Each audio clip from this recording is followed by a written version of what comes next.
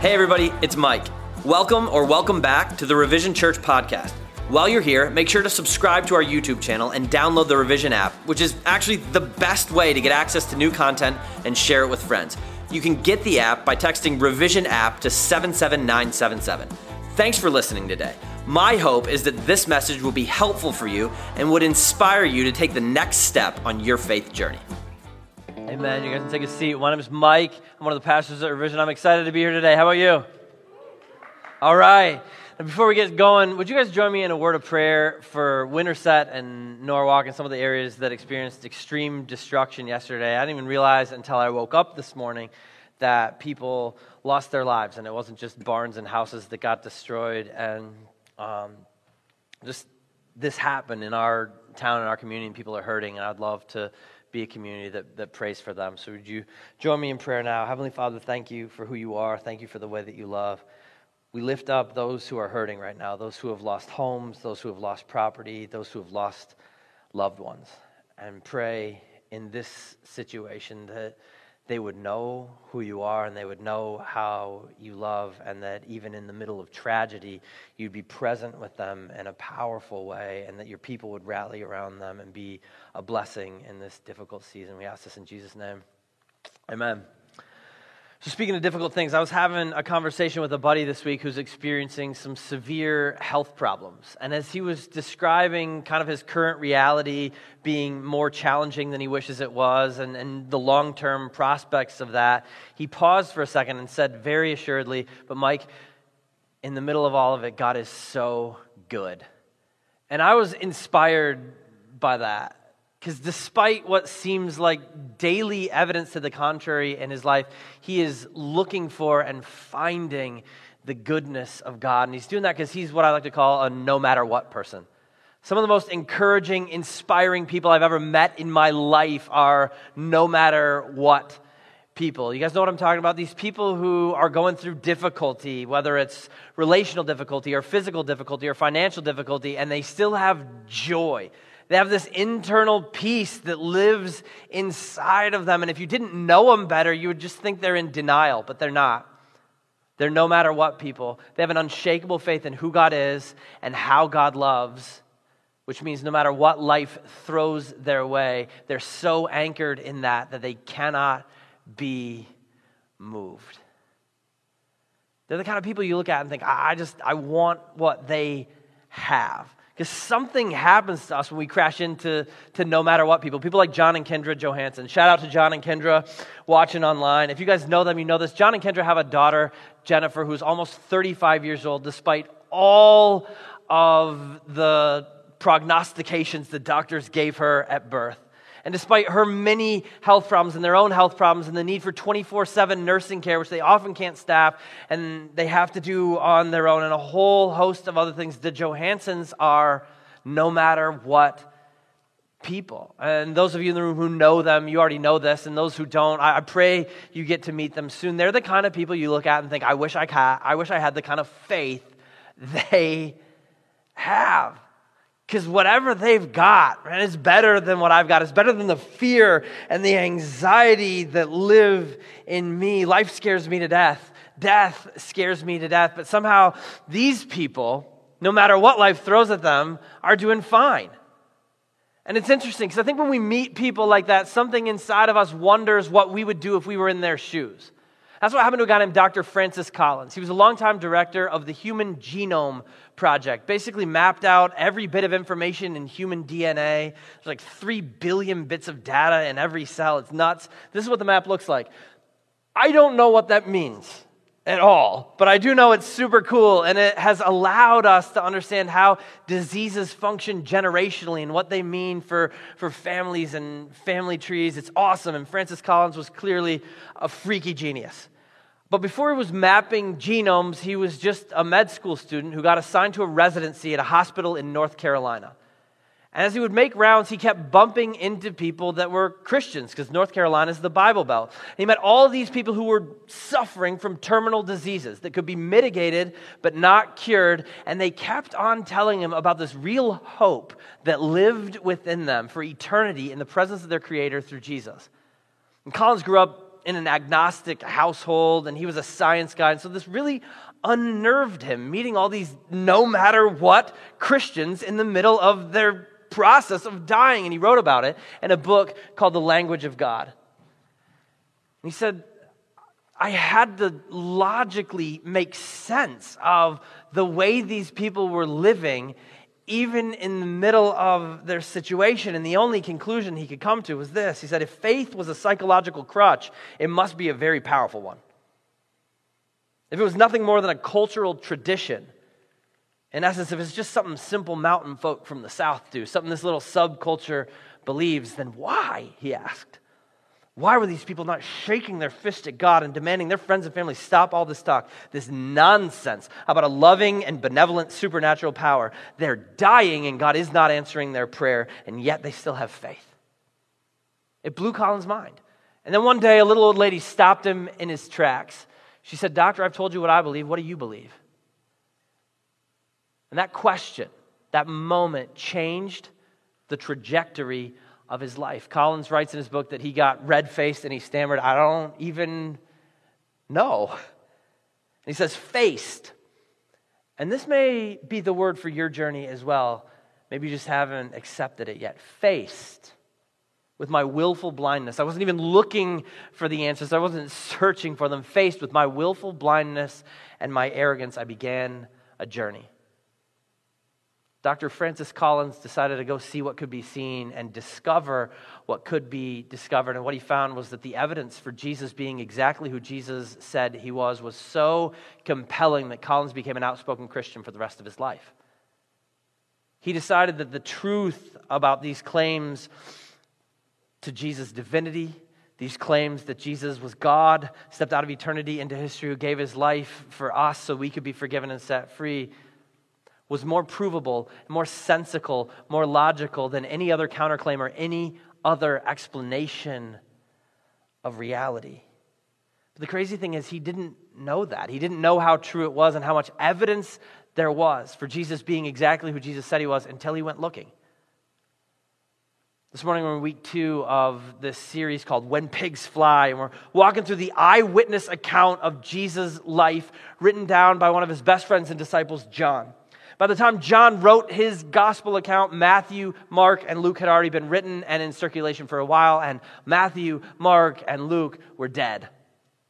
So were all the other disciples and every one of John's friends killed for sharing the good news of Jesus with the world. And John had this compulsion to share that good news too. And so he set out to do that. And he organized his narrative around these 7 miracles, these 7 when pigs fly moments in the life of Jesus. Except John called them signs, not miracles, because he knew that we would need evidence in order to believe. In fact, Jesus said that. Jesus said, you're going to need evidence to believe that I am everything I claim to be. And John said, I saw the evidence and I'm going to write it down. I'm going to write it down. And his very last words in the book says, I'm going to write it down so that you might believe Jesus is the Messiah, the Son of God, and that by believing you may have life in him. What John's trying to tell us is, you guys, this whole committing your entire life to Jesus thing, it is not built on some sort of ethereal hope. It's built on the truth of who he is and what he did. That's what it's built on for me and Peter and James and Philip and Bart and the boys and Mary and Mary and Mary, and you can build your life on it too. This is not blind faith. This is human history, and I want you to hear what I heard and see what I saw so that you will believe what I know. I don't want to just tell you what happened. I want something to happen to you and in you because it happened, because of the evidence of the life of Jesus. And so that's what John's doing. And again, he organizes this evidence around 7 miraculous things Jesus did that demonstrated who he was and what he was all about. And last week we talked about the first one. Jesus at this wedding in Cana, and they run out of wine, which was super embarrassing. And his mom came to him and said, Jesus, fix it. And he said, Mom, I didn't come to save weddings. I came to save the world. And she ignored him completely and went off and told everyone he's going to fix it. Because that's what moms do. They don't care how we feel at all. And Jesus fixed the wedding. It was actually really cool. And if you missed last week's message, I'd encourage you to go back and listen to it because there's more to it than that. But after he did that, he made his way to Jerusalem, which was always a recipe for trouble because the religious and political authorities there didn't really like this guy challenging their stale, old, self-righteous religious system that they had invented that kept them wealthy and in power. They certainly didn't like it when people followed him, but John says he did all these signs in Jerusalem and people began to believe in him. Because of course they did. Seeing is believing. And after he did that, he made his way back up to Galilee. And just so we can get a picture in our minds of what this was like, if Des Moines is Jerusalem, then Galilee's kind of like North Dakota. It's up north and west, and it's barren and insignificant, okay? That's what it's like, okay? And that's where Jesus is. And then we read, once more he visited Cana in Galilee, where he had turned the water into wine. And there was a certain royal official whose son lay sick at Capernaum. Now, if Galilee's North Dakota, Capernaum is like Fargo. It's the big city. And Cana is like Minot. We've heard that it exists, but none of us know where it is. And if you're in here like, I know where it is, it's because you're from North Dakota. The rest of us have no idea where it is, right? That's Cana. And this important government official comes to him. And this is the same place where he did his first sign. And this is absolutely fascinating to me. And you might not think it jumps off the page right away, but these two moments couldn't be more different. The first one is this joyful moment. It's a wedding celebration. The second one is this tragic moment with a dying kid, and Jesus stands in the same spot he was in before, faced with a completely different situation, and he steps straight into both of them. Jesus involves himself in celebration, and he involves himself in sadness and everything in between. You guys, there is no part of your life Jesus wants no part of. There's no part of your life he wants no part of. There's nothing about you, your pain or your joy or your experience of the daily grind that is disinteresting to Jesus. He's all in on you. This official, this royal guy with a whole lot of power comes to him. And there are a couple quick hit things that I think it's important to understand before we move on with the story. The first one is, we believe that Cana was about one full marathon away from Capernaum. It's like 26 miles. And that's not a bad drive in 2022, but it's not a great walk in 30 AD. And even if this guy was wealthy and powerful enough, and he probably was, to have a horse or a chariot, we're still talking a 3 or 4 hour journey minimum. It's a hike. Second thing, because this guy was a member of the aristocracy, he was probably part of a group called the Sadducees. And we read a lot about the Pharisees in the New Testament, but we hear less about the Sadducees. The Pharisees were these hyper-religious guys that created all these hoops you were supposed to jump through in order to be good with God. The Sadducees were more secular. They were kind of loosely religious. They were powerful, they were wealthy, and they were kind of deterministic. There was this educated class who believed that basically fate controlled everything. God set the world in motion, and now the world is in motion, and there's no afterlife, and things just happen, and there's absolutely nothing you can do about that, and then you die.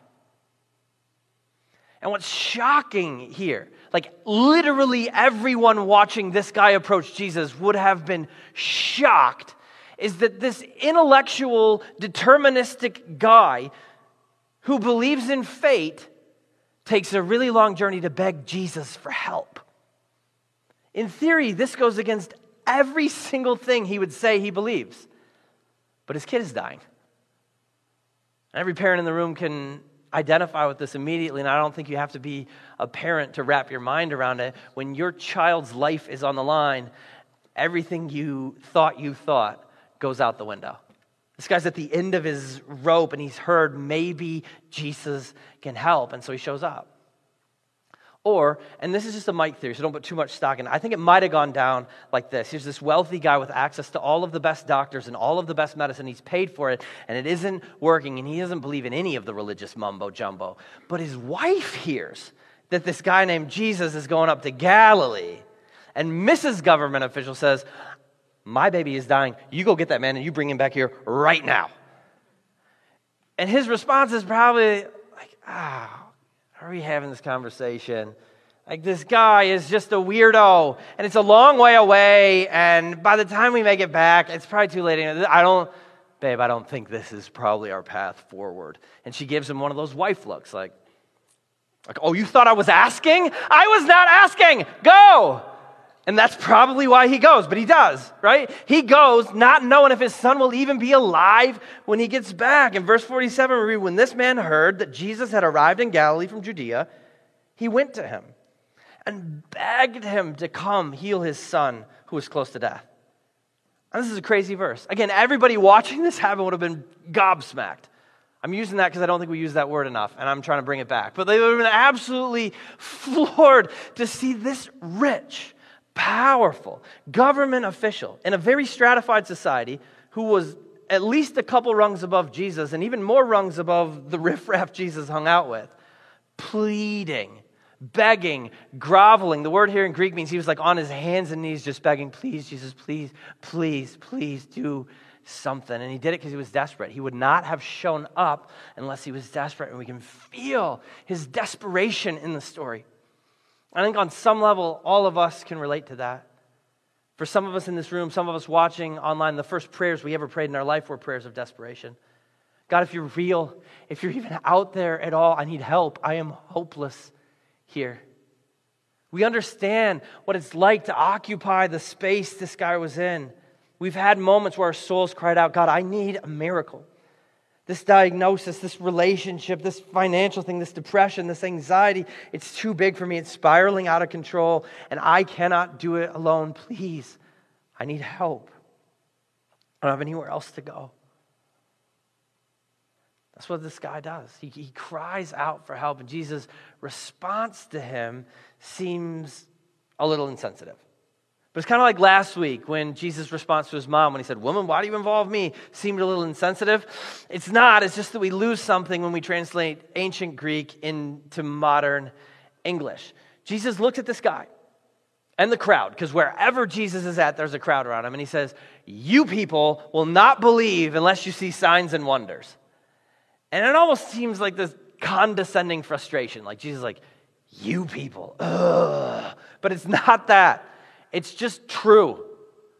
Jesus is simply identifying the fact that people are going to need to see to believe, because he's out here making outrageous claims that he's God.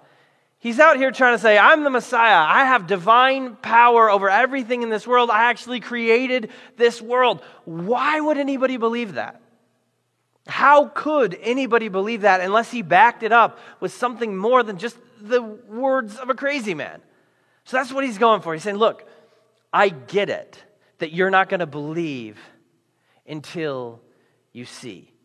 Because he knows this guy didn't show up believing that he was the Messiah. This guy didn't come because he had huge faith and he was ready to surrender his entire life to God. He just believed in the miracle, not the miracle worker. He came because he was desperate and he needed something he could not produce on his own, and his entire faith was in the miracle and not the miracle worker. And so Jesus is like, you're never going to believe in the worker until you see the miracle. So if we're going to do a miracle, let's do a big one. Like, if I'm going to do this one, why don't I make it so stinking ridiculous? I venture so far into when pigs fly territory that not only will everyone believe, but they'll be talking about this one thousands of years from now. If I'm going to do a wonder, I'm about to make it wonderful.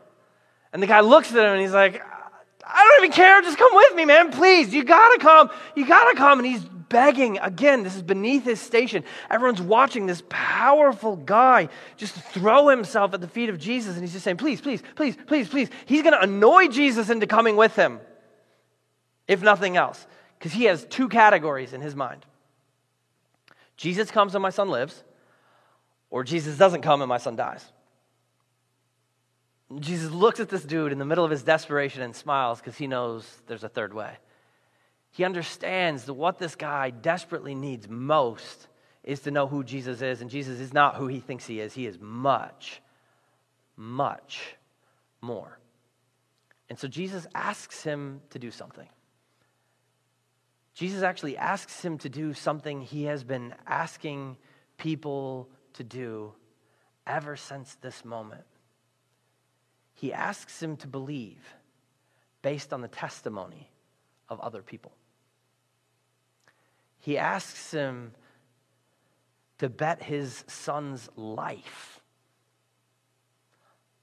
on what eyewitnesses have said about who Jesus is and what Jesus has done.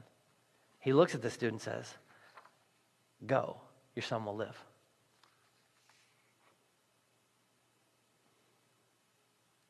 If you tease out that command in the Greek, it means go on about your business. Jesus tells this guy, go on about your business, go home. No hurry, no worry. Your son's going to be fine because I can heal him from here. I think, man, dads in the room, can you imagine this moment? Jesus is like, oh, it's going to be good, just go home. Like, if I were him, I'd have been thinking, bro, I cannot go home. I've read the Old Testament. My wife read the Old Testament. We know how the miracle works. The miracle man shows up and lays hands, and that's how the miracle works. If you don't come, it's not going to work. And like, if I go home without the miracle man, there's going to be 2 deaths in my family. Like, my son is not going to be the only one in trouble if I show up without you. How could you ask me to just leave? How could you tell me not to worry? I'm supposed to leave and have peace? Like, I don't even have a category for this. If you don't come, my son's gonna die. Those are the only 2 things that could happen. Jesus is like, now we're going with option C. I don't come and your son lives. Just go. Jesus asks him to go, trusting in something that would have been almost impossible to trust. And why does Jesus do it? Because remember, every single one of these signs is meant to point us toward who he is and what he's all about. And he wants us to know God is not worried or hurried. We might be overwhelmed. We might feel like whatever obstacle's out in front of us is the end of our story and there is no going forward from where we are. But Jesus is shouting to us, thundering to us through this miracle, I am not worried or hurried. I've got you. And he's inviting us to walk this path that men and women have been walking for 2,000 years. The same path he asked this royal official to walk in his moment of anguish. And ultimately, this path is the story of an entire lifetime boiled down to a single moment. Jesus is asking us to go on about our business. With all of our unanswered prayers and our uncertainties about the future hanging over our head, believing that he is everything he promised us that he is. And it seems impossible to do that, but I know we can, because there are no matter what people who wake up surrounded by difficulty with all of their unanswered prayers and their uncertainty about the future and choose to live with joy, peace, and hope because their lives are anchored in God's promises and they choose it every single day of their lives. And we can too. We can too. It's amazing to me in this story. This official showed up with a real small picture of who Jesus was. A real small picture of how miracles worked. He knew exactly how it had to be done, and Jesus was like, no, it doesn't have to be done that way. Instead, what I want to do is invite you to go on about your business, trusting in the testimony of the eyewitnesses who've seen and told you who I am. And that's what we read. The man took Jesus at his word and departed. He believed. We know he believed because he went home. We know he believed because he behaved like he believed. He trusted Jesus and he went on about his business. And the thing is, that kind of belief, that kind of faith is the kind that Jesus is inviting every single one of us into. It's the kind that doesn't just change our perspective and the way we see the world. It changes our choices and the way we live in the world. Martin Luther wrote that there are 3 aspects to true faith. And he lived in the 16th century, so they're Latin. He wrote, it's notitia, assensus, and fiducia. Information, assent, and commitment. It's knowing the truth, believing that the truth is true, and then behaving like you believe the truth is true, committing your entire life toward it. And the first 2 we're pretty okay with, knowing the truth. It's the going all in with our lives, that third one that we get hung up on, because it's basically asking us to treat following God like a giant trust fall. Probably a lot of us in this room have done a trust fall at some point where you stand there and you just fall backwards and trust that the people behind you are going to catch you. And it's terrifying because in order to do it, you actually have to willfully and intentionally allow the center of gravity, your center of gravity, to move outside the sphere in which your body currently occupies. And we live in a culture that tells us we should never, ever, ever allow our center of gravity to leave ourselves in any arena of life, because doing that is too vulnerable. Doing that leaves us in a space where if that person we're trusting collapses, we collapse. But the thing is, that's the only way to follow Jesus. That's the kind of faith he's inviting us into, this kind of faith that shifts the center of gravity in our lives outside of us and places it entirely in him. He's inviting us to this faith that is not just notitia and a census, but it's fiducia. He's inviting us to behave like we believe. Jesus is inviting us to take this truth about who he promises us he is and go live it every single day of our lives. And that's what this royal official does. As he goes, we notice something. His faith has shifted. The center of gravity of his life has changed. It's no longer in the miracle, because he didn't even get the miracle he was after. Jesus didn't go with him. Now he doesn't believe in the miracle. He believes in the miracle worker. He goes home. He heads back on this marathon journey to a wife he's pretty sure is going to be surprised and possibly furious that he did not bring the miracle man with him. And this is what happens. While he was still on his way, his servants met him with the news that his boy was living. When he inquired as to the time when his son got better, they said to him, "Yesterday, at 1 p.m, the fever left him." Then the father realized this was the exact time at which Jesus had said to him, "Your son will live." So he and his whole household believed. This was the second sign Jesus performed after coming from Judea to Galilee. This guy's whole household believed, and of course they did, because seeing is believing, right? Jesus told them, you're not going to believe unless you see, and then they saw, and they believed, and they realized that all of those rumors that they'd heard, all of the testimony from the eyewitnesses, those rumors of a Son of Man, stories of a Savior, holiness with human hands, all of that was true, and they knew it because they watched it happen in their lives. And it's so cool, because Jesus looked at this guy for a second sign and asked him to go walk by faith towards something he could not see. And if you're anything like me and you grew up in or around church, that phrase, walk by faith, not by sight, is one that's familiar to you. In part because it's the Bible, it's Paul in 2 Corinthians 5. But I grew up kind of thinking that walk by faith, not by sight meant in places where there's no real evidence. In places where there's no way of knowing anything better. We're just supposed to believe anyway. And that's not quite what Paul's getting at in 2 Corinthians. That's not quite what John is trying to tell us in his gospel. They're not inviting us to some sort of blind hope. Walking by faith, not by sight, doesn't mean burying our heads in the sand about the broken, shattered nature of our reality. It's not wishful thinking. Walking by faith, not by sight, means building our entire lives on the idea that God is exactly who he promised us he would be. It means believing in God's promises even in the moments where we cannot see God's hand at work. It's walking out into a dark and broken world and behaving like we believe what God said is true. Living like we really are forgiven for everything, past, present, and future, because his blood counts for us. Like we don't have to earn our way to God. We don't have to be good enough and righteous enough. We can't, but Jesus already did that for us.